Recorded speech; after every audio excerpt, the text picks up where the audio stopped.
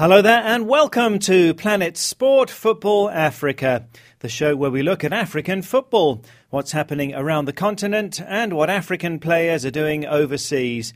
I'm Steve Vickers in Harare, Zimbabwe, joined by Solomon Ashoms in South Africa and by Stuart Weir in the UK. On this week's show, we catch up with the latest in Nigerian football, with Sunday Oliseh appointed the new Super Eagles coach. Also, we speak to Nigeria's attacking midfielder Kalu Uche on his faith and on his relationship with his brother, fellow Super Eagle Ike Uche. So we are here, not only me, even him also, to help each other, to advise each other in our own little way, to be there for each other. Also, we catch up with the transfer news in Europe as Aston Villa signs Senegal midfielder Idrissa Gueye and DR Congo's Youssef Mulumbu moves from West Bromwich Albion to newly promoted Norwich. Well, that's all coming up here on Planet Sport Football Africa. So first, Sunday Oliseh has been appointed as coach of Nigeria's national team, replacing Stephen Keshi. Oliseh is 40. He's a former Super Eagles midfielder and captain and was part of the Nigeria squad that won the Africa Cup of Nations in 1994 and Olympic gold 2 years later. And he played at 2 World Cups, scoring one of Africa's greatest World Cup goals, a long-range screamer against Spain in a 3-2 win in 1998. But Oliseh's coaching experience is not as impressive, having only managed Belgian lower league side Vervetois between 2008 and 2009. But he does hold a UEFA Pro licence. So, Solomon, is Oliseh the right man for the job? Yes, he's been a great servant of Nigeria's football. Though he hasn't coached much, he's been a lot on TV analysing games, and he does analyse games very intelligently, and you could actually know that he would definitely make an intelligent coach. He's a very strong leader. He was part of the Nigerian team that really, during that era of 1994 to 96, they really wanted to make sure that the NFF does things appropriately. So he's always in trouble for protesting against a lack of commitment from the Nigerian Football Federation, and he voiced his feelings. So he's not someone that is reserved, and Nigeria needs that quite a lot. And also, just maybe he's the right person for Nigeria, because I feel Nigeria needed a new coach and a new approach to things, and Sunday Oliseh is definitely one of the coaches that I see for the future. Thanks, Solomon. We'll see how things go for Nigeria's national team. Well, staying with Nigeria, we're going to hear from their attacking midfielder Kalu Uche. A few weeks ago, we had an interview with his brother, Ike Uche, and Kalu has also had a great career in Europe, like his brother, spending 6 seasons with Almeria in Spain and also playing in Turkey and in Qatar. Kalu is currently with Levante in Spain. Now, although he's had a successful career, Kalu Uche has been through hard times too, like most of us. He lost both his parents when he was a teenager, and Kalu told Oluwashina Okeleji how his faith as a follower of Jesus Christ helped him to pull through. Honestly, when the news came, it was hard, it was so sad. So I don't know how to say, but it was a very difficult moment, but I was strengthened by God. God gave me the strength to stand on that difficult situation, that difficult moment. It wasn't easy to lose both parents same year. It was very hard. It was very hard for me, for my family, for all of us. It was a tough situation, but by the grace of God, we came out of it. You have a brother who is also famous and popular. He's also a Nigerian international. How did you manage to help him? Because, you are older, and then you look at your younger brother. How did you guys manage to pull through together? My brother is like my best friend. So I do all my best, all I could, to help him in my own little way in football, in life, outside football. Because I know I'm older than him. I started before him. Maybe I have a little experience more than him. Maybe I've made some mistakes in life and all that, which I don't want him to go through it. So we are here, not only me, even him also, to help each other, to advise each other in our own little way, to be there for each other. Every time I talk to you, you mention Sunday school. Now you used to go to Sunday school. Back then, how was it in Nigeria when you had to go to Sunday school to do Bible studies and all of that? You know, I was born and raised from a Christian home when we were a kid. You know, my parents, they are like, they were the best thing for us, because the way they raised us in a Christian way, Sunday school, Bible, and all that. So my dad, he taught us a lot of things that we'll grow with it, we'll still have it with us, and it's something that we can never forget. We're raised with it, we live with it, we'll never forget where we came from. Honestly, I tell you, I'm not the best player in the world. That I'm here today, the position I am today, my career today, where I've reached in my career, doesn't mean I'm the best. It's by the grace of God. It's not by my strength. It's by the grace of God. So everything I do, in football, in my life, I put God first to guide me, to direct me in everything I do. I am here today not because I'm so good or because I'm the best or something like that, but by the grace of God. That's Nigeria attacking midfielder Kalu Uche speaking to Oluwashina Okeleji. Let's go to Facebook and WhatsApp now. Last week on the show we talked about the CAF Champions League, and Alfred Mdimba in Malawi says, I think the DRC side, TP Mazembe, will take the championship. Well, 2 draws from 2 games so far for TP Mazembe, so not the best of starts, but are still very much in the running for a place in the semi-finals. We heard from the Concord Sports Agency commenting on the Champions League and African football as a whole, saying that West African teams, and most notably Nigerian teams, have been very poor performers in the CAF Champions League of late. What's ironic is that Africa's biggest city, Lagos in Nigeria, doesn't have a professional football team, says the sports agency. Well, North African teams, they say, have taken this tournament very seriously, partly because it leads to the Club World Cup, which gives many of their players exposure. Thanks for those views there. Also, we heard from Musa K. Touray in the Gambia. Says, I'm a great fan of the show. Well, thanks very much for that, Musa. Also, 2 weeks ago, we had comments on whether foreign coaches are better than local coaches of national teams in Africa. Oscar in Windhoek in Namibia says, I believe that local coaches are the best candidates for the coaching jobs in Africa and elsewhere.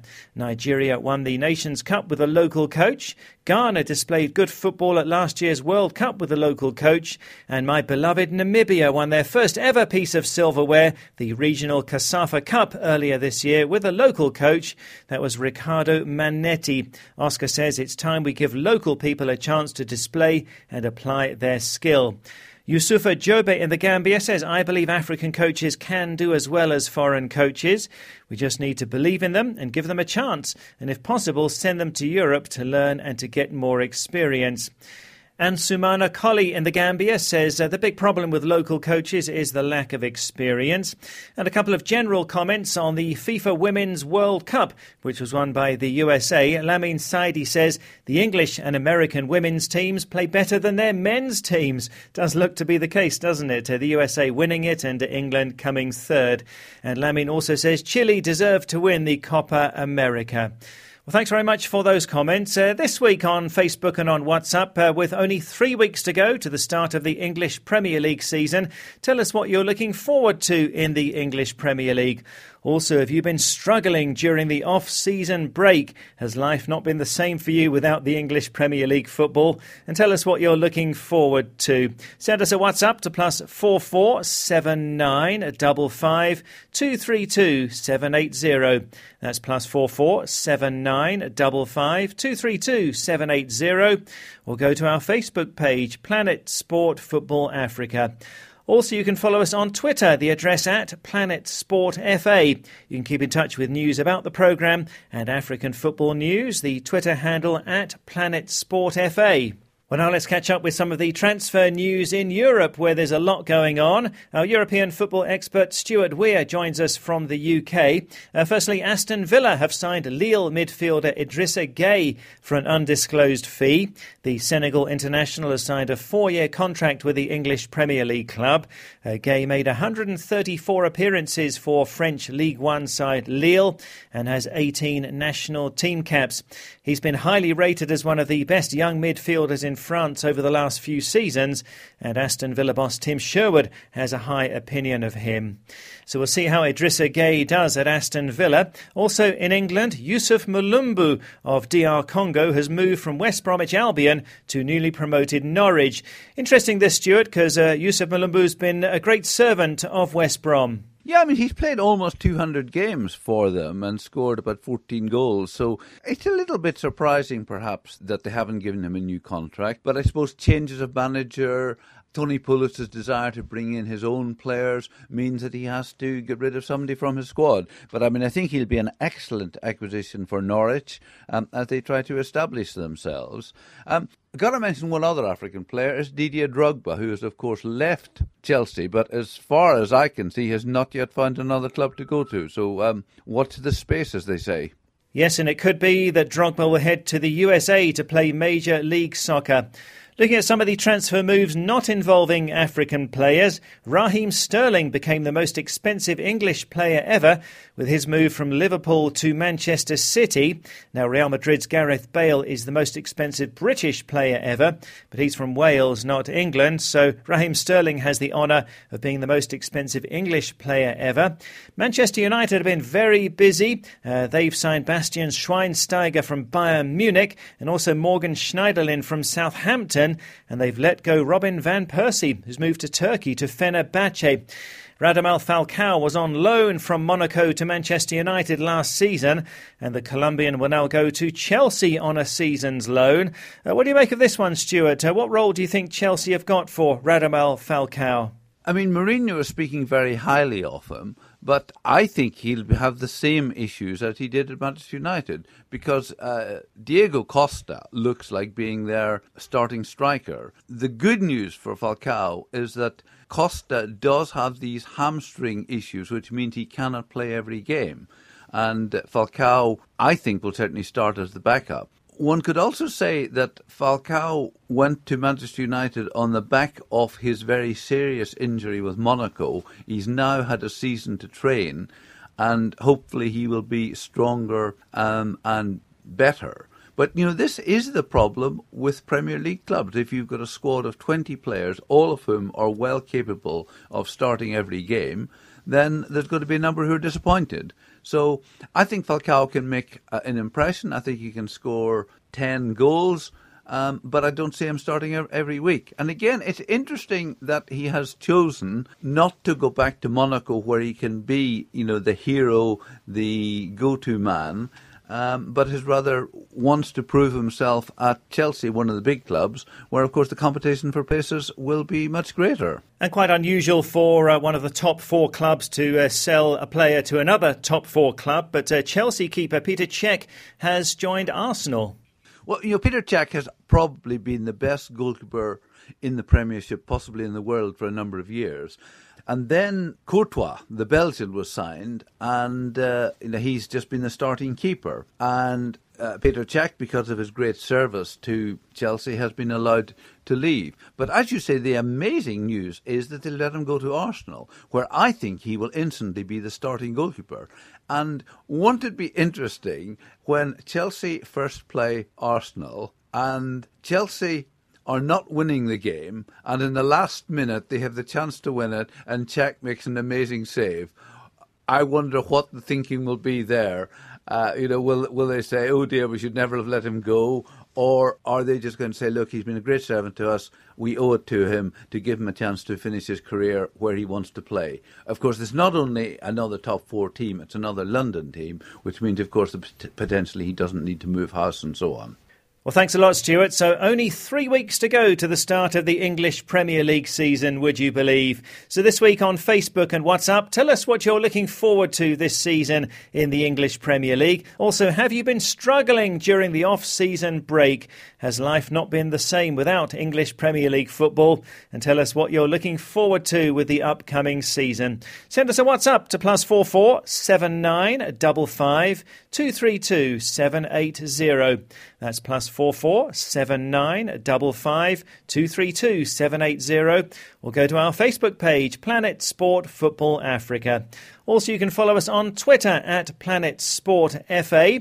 You can find us online at planetsport.tv. So from me, Steve Vickers in Zimbabwe, from Solomon Ashoms in South Africa, and Stuart Weir in the UK, thanks a lot for listening. And Planet Sport Football Africa is a passion for sport production.